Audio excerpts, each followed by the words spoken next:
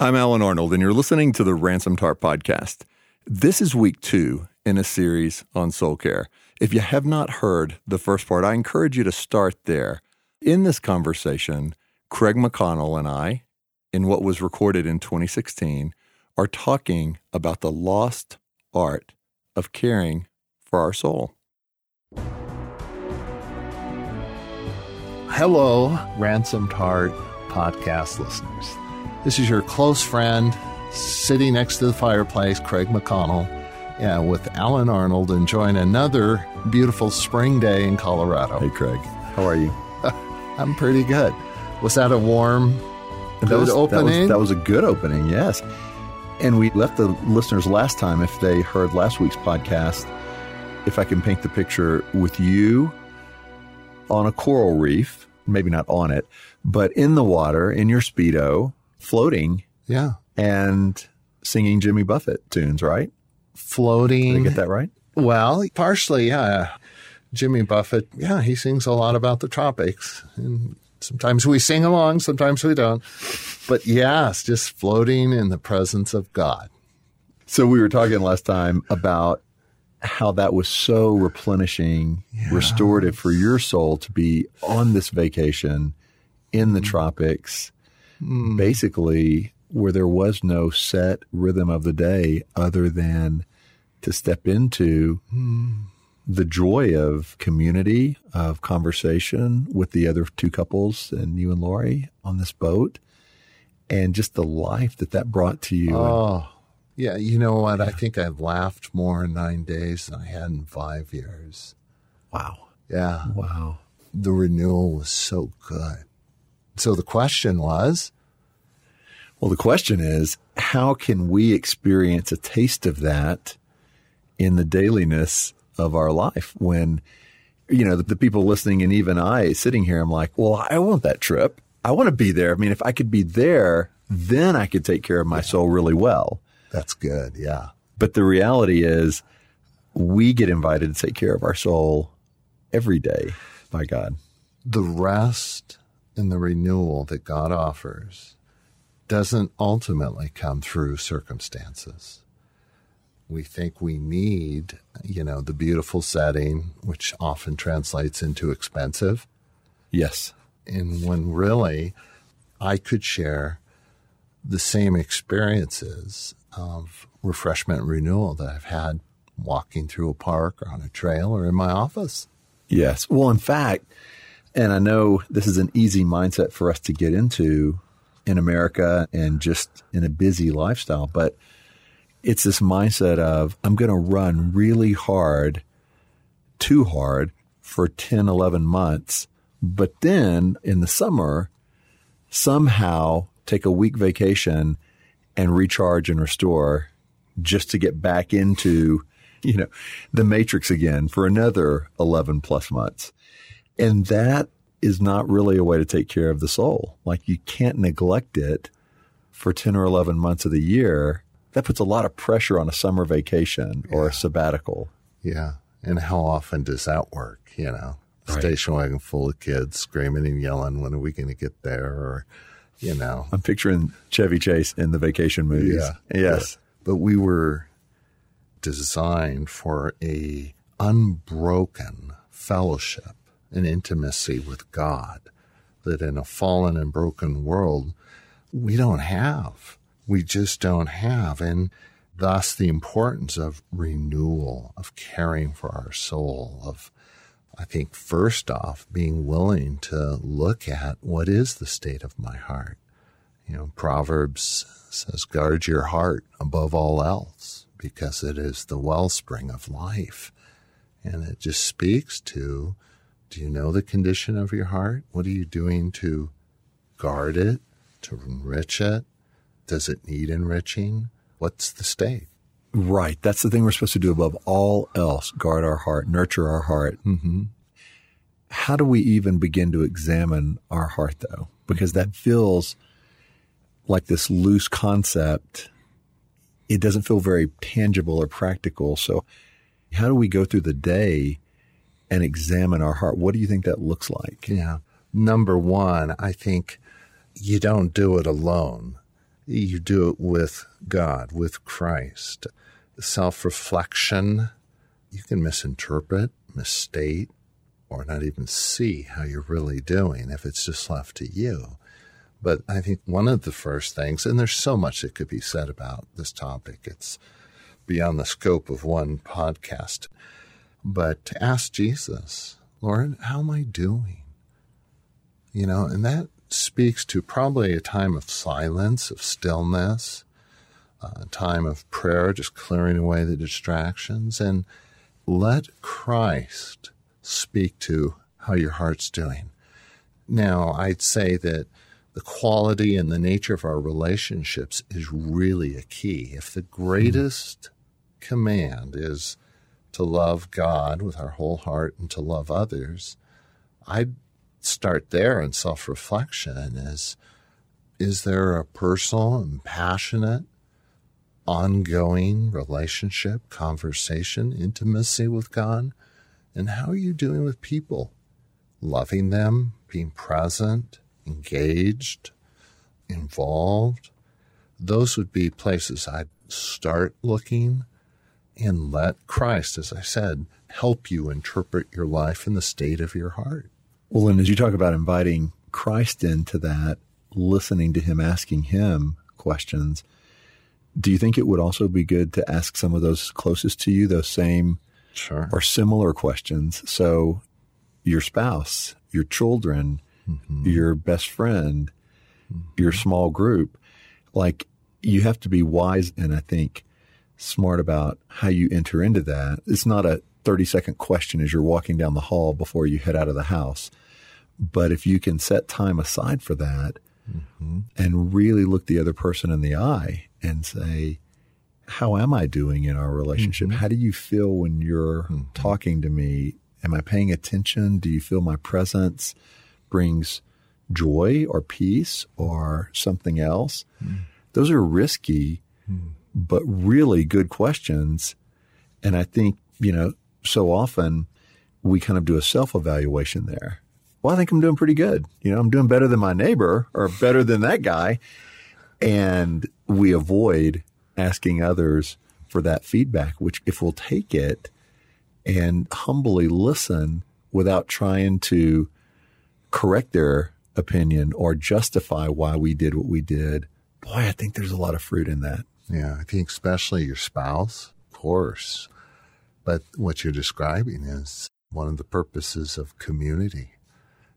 Redemptive community is open and engaged and interested in giving you feedback on how you relate, what your presence brings. But the key there, do it with Christ and let him speak. Because he has a time and a kind of a schedule, though that doesn't sound right, of what he wants to attend to in your life. I don't want to be working on areas that he's not working on, Yes. It may be discipline that I need. It may be rest and letting things go. Let's let him show us the state of our heart. Yes. And then other places where you get a good read, Alan, you throw in your 2 cents here too, would just be Scripture. Just as I read the Word, the Scripture's alive. It can pierce and separate and expose things in our life and our heart. Be forgiving, as I have. Be merciful. You just read through Scripture, greet one another with a holy kiss. Lord, what's that mean? How am I doing with just enthusiastic and generous giving? Well, we had a disruptive, in the best sense of the word, example of unplanned community even last Sunday at church, because it was a time at the end of communion. And the pastor did something I've not seen him do before, which was, hey, we're going to go up like always and get the communion elements, go back to your seat. But then this time, rather than wait for me to lead us in communion, I want you to find 2, 3, 4 people around you who are just sitting around you, not necessarily that you've ever met, and do communion with them. And that's the end of the service. When you're done, you can leave, but spend as much time as you want with that group. Well, for anybody that's an introvert, It's very disruptive because you're thinking, like, who's leading and what are we going to talk about? Yeah. But it was one of the most beautiful moments in church I've had in years. Yeah. And we were with a couple who didn't speak great English, and they'd been here in the U.S. for a little while, but it was amazing. And it was an entering into not just a community we chose, but a community made up of the body of Christ. Yeah. And it was amazing what that did for our souls, was feasting in community with people we hadn't met 2 minutes before. Yeah. One other way that God is showing me to really focus on soul care is to change the filters of how I measure my day. I've gone through so much of life deciding if it was a good day based on productivity, based on the list of things I needed to do. If I have 15 things today or 40, did I get 90% done? None. If I got none done, it's not a very good day. If I got most of them done, it was a pretty good day. And the problem was none of that ever focused on my heart or soul care at all. And so it was allowing me to live a very efficient, productive, busy life where a lot got done, but never tended to focus much, forget most of all or above all, on my heart. And the reason I think that that happens to so many people is because rarely does anybody ever ask us, did you take care of your heart today? Did you spend time really just with God and others in a means of taking care of your soul? We don't get asked that. We don't get measured by that. And so it's easy for that to be always the thing that doesn't quite happen until we implode or until we realize how dry we really are and how much we need that living water. One of the filters I've seen you adapt in the few years we've worked closely is the filter of God as Father, and that one of his highest commitments to you is to father you. And I've seen you with that filter kind of looking for what in this circumstance or difficulty or situation is God as Father doing in or for or with me. Yes. And I think I've seen the significant change in you, Alan, from, hey, how'd your day go? And you answering based on productivity. Yes. To, hey, how'd your day go? And what I hear and see in you is, you know, it was a good day because I was with the Father and it had nothing to do with productivity. I've seen you be comfortable in a day that wasn't productive as you would hope or want.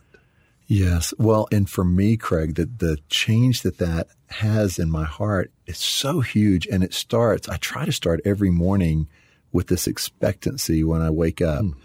And it's of a son knowing his father, no matter what happens, knowing my father has good intentions for me. He loves me. He's shepherding me today and providing for me in ways I get to discover with him. And so it really starts before my feet hit the floor. And when I will do that, I walk through the whole day, most of the time, with expectancy of, God, how are you shaping me today? What are we getting to do today? Even the hard times, how do I face that with you, with a good Father?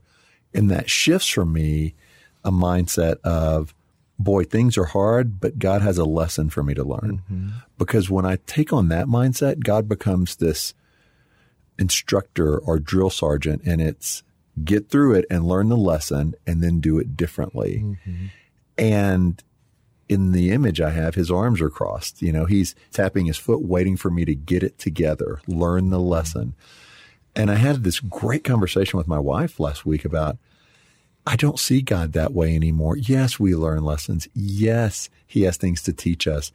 But as a father, the main joy isn't teaching our children lessons and them getting it right. It's spending time together. And when that shift happens, you go through hard times, not necessarily just trying to get it over and learn the lesson. You go through it going, how does God father me in hard times? Yeah. How do I be a son in hard times with him? Yeah. You've just described your filter beautifully, and having that filter helps with soul care. Another one, and I just know we're going to end with so much uncovered ground, but important to me would be when Christ has helped you see the state of your soul, your filters, how you're living your life, so on and so forth, to invite him to speak to those areas, for him to bring healing, renewal, filling, for him to show you either what to do to feed your soul, to care for it, whether it's a particular book or passage or abstinence, yes, or add to your lifestyle. But let's let Christ speak to the need we have for renewal and let him be as specific as possible. And then with a heart that's wide open to say, Lord, come into those areas, refresh, address them. And who knows how he may speak or bring something into your life to speak to that. And then the final thing for me would be keep your eyes open for opportunities for renewal. God may surprise you with an odd moment in the middle of aisle 7 at Costco. He may just show up and speak, kind of like my floating in the ocean, and he just says, do you want to break that agreement? Yes. So look for little surprising alcoves and secret gardens and places where God may want to snatch you and just fill you, renew you, speak to you, be present, father you, care for your soul. He's more committed to caring for your soul and giving you everything you need than you're able to care for your soul and find everything you need. That's so good. And Craig, just to add on to that, I think the question I want to leave the listeners with is this: how hungry are you to live in a place where your soul is well cared for? How much would you let go of or give up or pursue this journey of soul care? Mm-hmm. Because as you said, so oftentimes it is costly. It is disorienting, disruptive. Mm-hmm. There are things you have to let go of. You may not be able to keep the super great paying job and have a lot of soul care because it demands 90 hours of your week, and 10 minutes of soul care a week isn't enough. On the other hand, it may be a shift in priorities throughout your day and your job may be fine, but how will you pursue soul care and what will you give up? This is the pearl of great price. Above all else, nurture your heart. So that, I think, is our invitation that we're trying to step into and that we invite others into, is let that be your number one desire and goal. And we have tons of resources that will help you care for your heart, care for your soul, grow intimacy with God, and encourage you to go to ransomedheart.com and just look at a wealth of things that God could very well use to just really enrich, touch, restore you. With Alan Arnold, this is Craig McConnell, thanking you for joining us, and listen in next week. We'll see you then.